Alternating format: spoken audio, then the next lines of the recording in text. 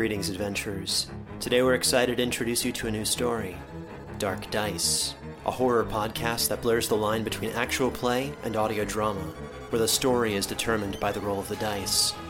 6 adventurers embark on a journey into the ruinous domain of the Nameless God. They will never be the same again. One of the players is not what they seem after a doppelganger, a creature that can assume the form and voice of whatever it kills, infiltrates the team. As the players are picked off and replaced one at a time, can they figure out who the monster is before it's too late? Can you? Here's a quick example of what our show sounds like. The shambler with the jar of liquid inside of him. Soren Arkwright let loose an arrow that cracked the glass, passing through the spine of the creature. The shambler still managed to maintain its forward momentum, but stumbled as it eagerly tried to bite and swipe at Soren, landing near his feet. As Jeff Goldblum has now joined our cast, Dark Dice is available however you listen to podcasts. Welcome to another episode of The Warning Woods. If you enjoy the podcast, please consider giving it 5 stars and writing a review. Reviews help spread the podcast to more listeners. If you want more creepy content, follow me on Instagram and TikTok at The Warning Woods. I'm Miles Tritle, and this story is called Stolen. Our daughter, Lara, has always seemed more mature than kids her age. When we look into her eyes, there's a level of comprehension and understanding behind them that just doesn't match a typical 5-year-old. My wife and I noticed these things even when Lara was a newborn. Have you ever held a child just after they're born? Their eyes drift aimlessly about the room, not stopping to focus on anyone or anything.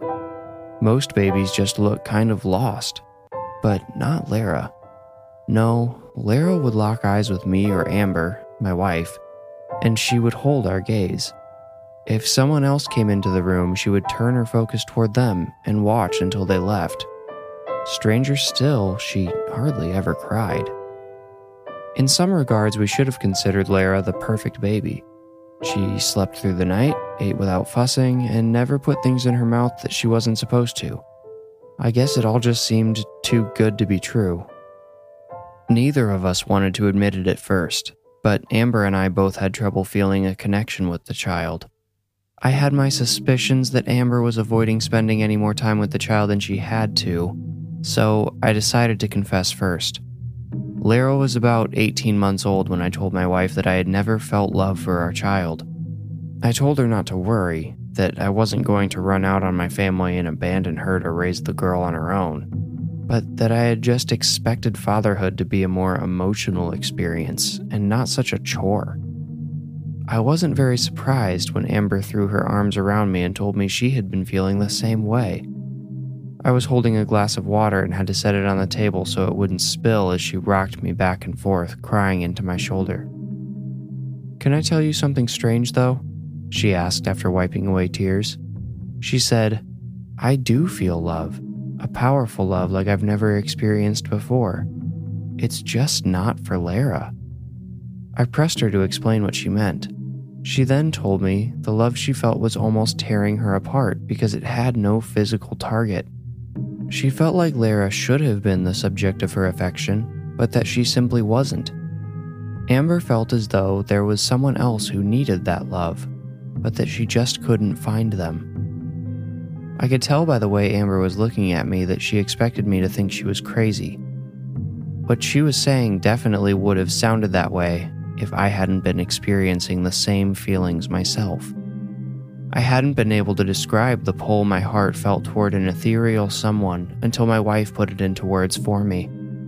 It was at that moment that the glass of water I'd set down tipped over and fell off the edge of the table.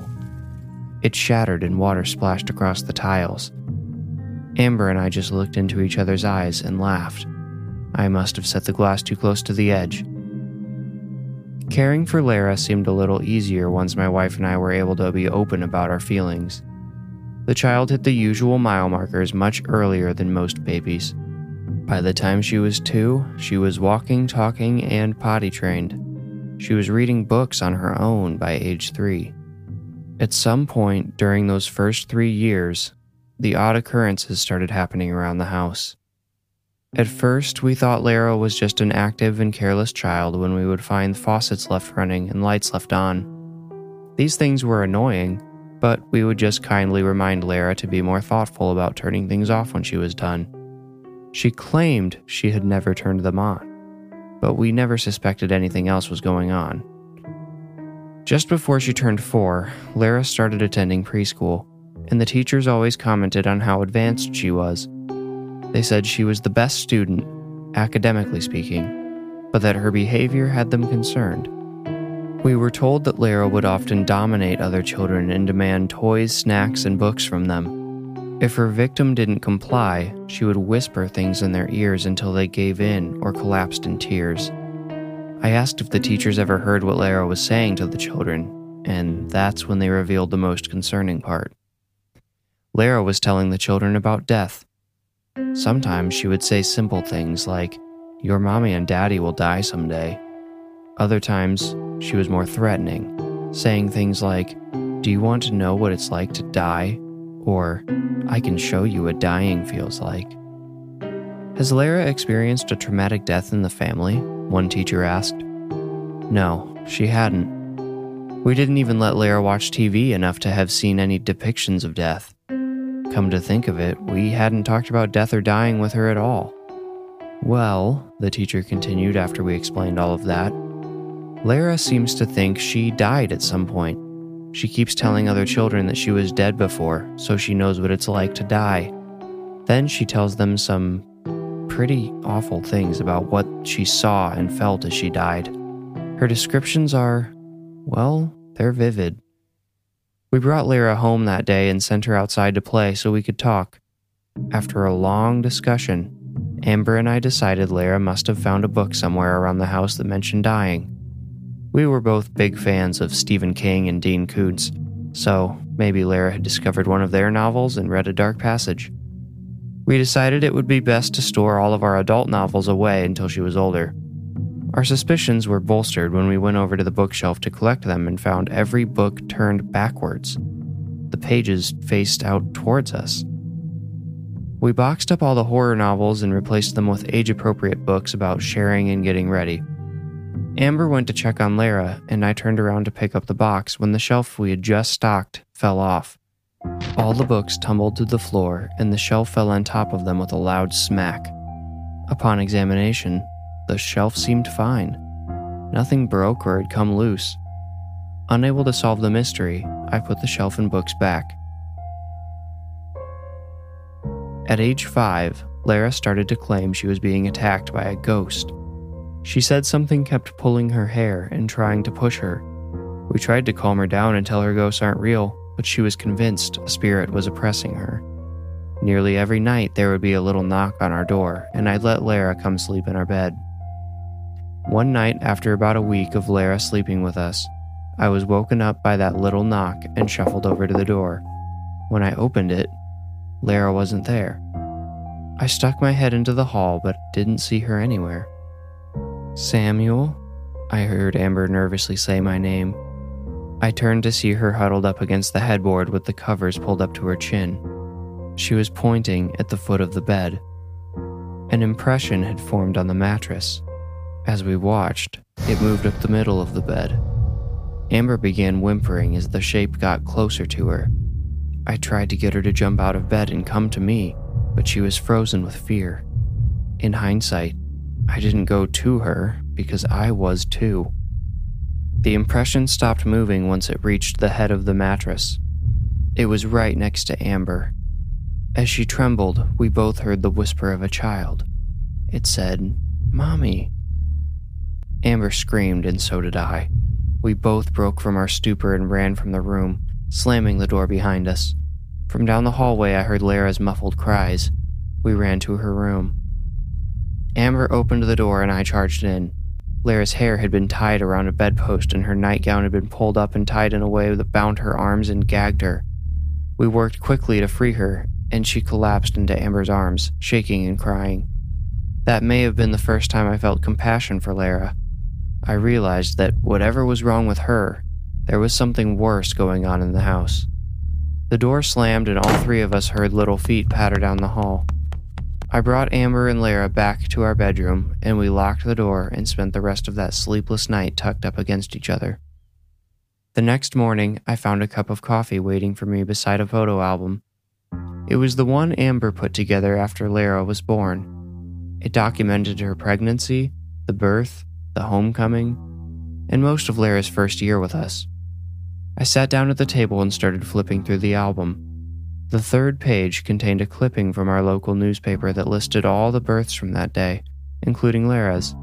We saved it for her, but I didn't remember the circle drawn around it in red crayon. I took a sip of coffee and almost spat it out. It was room temperature and so weak it almost tasted like water. I got up and dumped the mug into the sink. It really was just water, but at the bottom I found a sludgy black layer of coffee grounds. I wondered if Lara had tried to make the coffee for me, but she was finally sound asleep in our bedroom. I doubted she would have come out of there on her own after the harrowing events of the previous night. I heard a sound as I pondered the coffee mystery and turned around.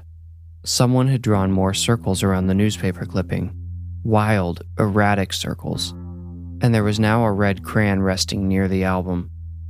I returned to my chair and pulled the newspaper clipping from its plastic sleeve. I read through the list of births, then turned it over. On the back of the silver paper was part of an obituary. It described the life of a young holistic medicine doctor. That was her official title anyway. I looked up the obituary online so I could read the whole thing. The woman, I read, often referred to herself as a shaman, or, occasionally, a witch. On the day Lara was born, the woman was performing a ritual that went terribly wrong. They rushed her to the hospital where she died minutes later. She died in the same hospital, and at nearly the same time that Lara was born. I heard Amber scream my name from the bedroom. I jumped up and ran to her. I didn't notice the crayon had disappeared from the table. I threw open the door to see Amber sitting on the bed pointing at the mirror across the room. Written across the mirror in red crayon were the words, "She took my body." Lara had picked up a sock from the floor and was frantically trying to wipe away the crayon. "It's not true," she was crying. "I'm your little girl. It's not true." But who would you believe? Your own daughter? Or the witch who stole her body?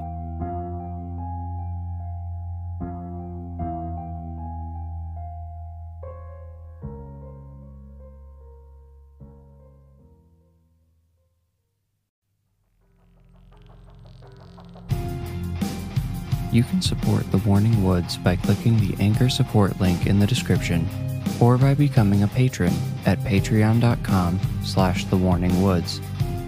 Of course, the best way to help is by writing a review and following this podcast in Apple Podcasts or subscribing on your favorite podcast app. Thank you for listening.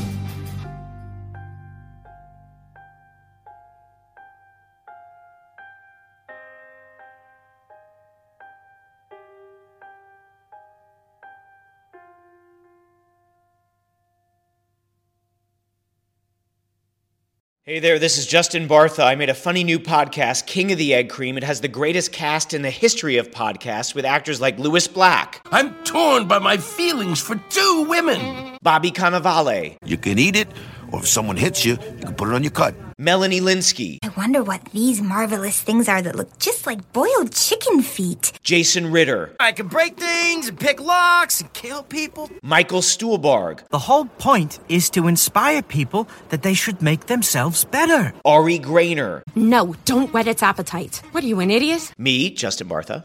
That's not just any egg cream, that's a Lemke's special. And all narrated by the hilarious Richard Kind. This is the story of Harry Dalowitz and how he rose from nothing to become New York's King of the Egg Cream. So if you like funny true stories, come listen to King of the Egg Cream, available wherever you get your podcasts.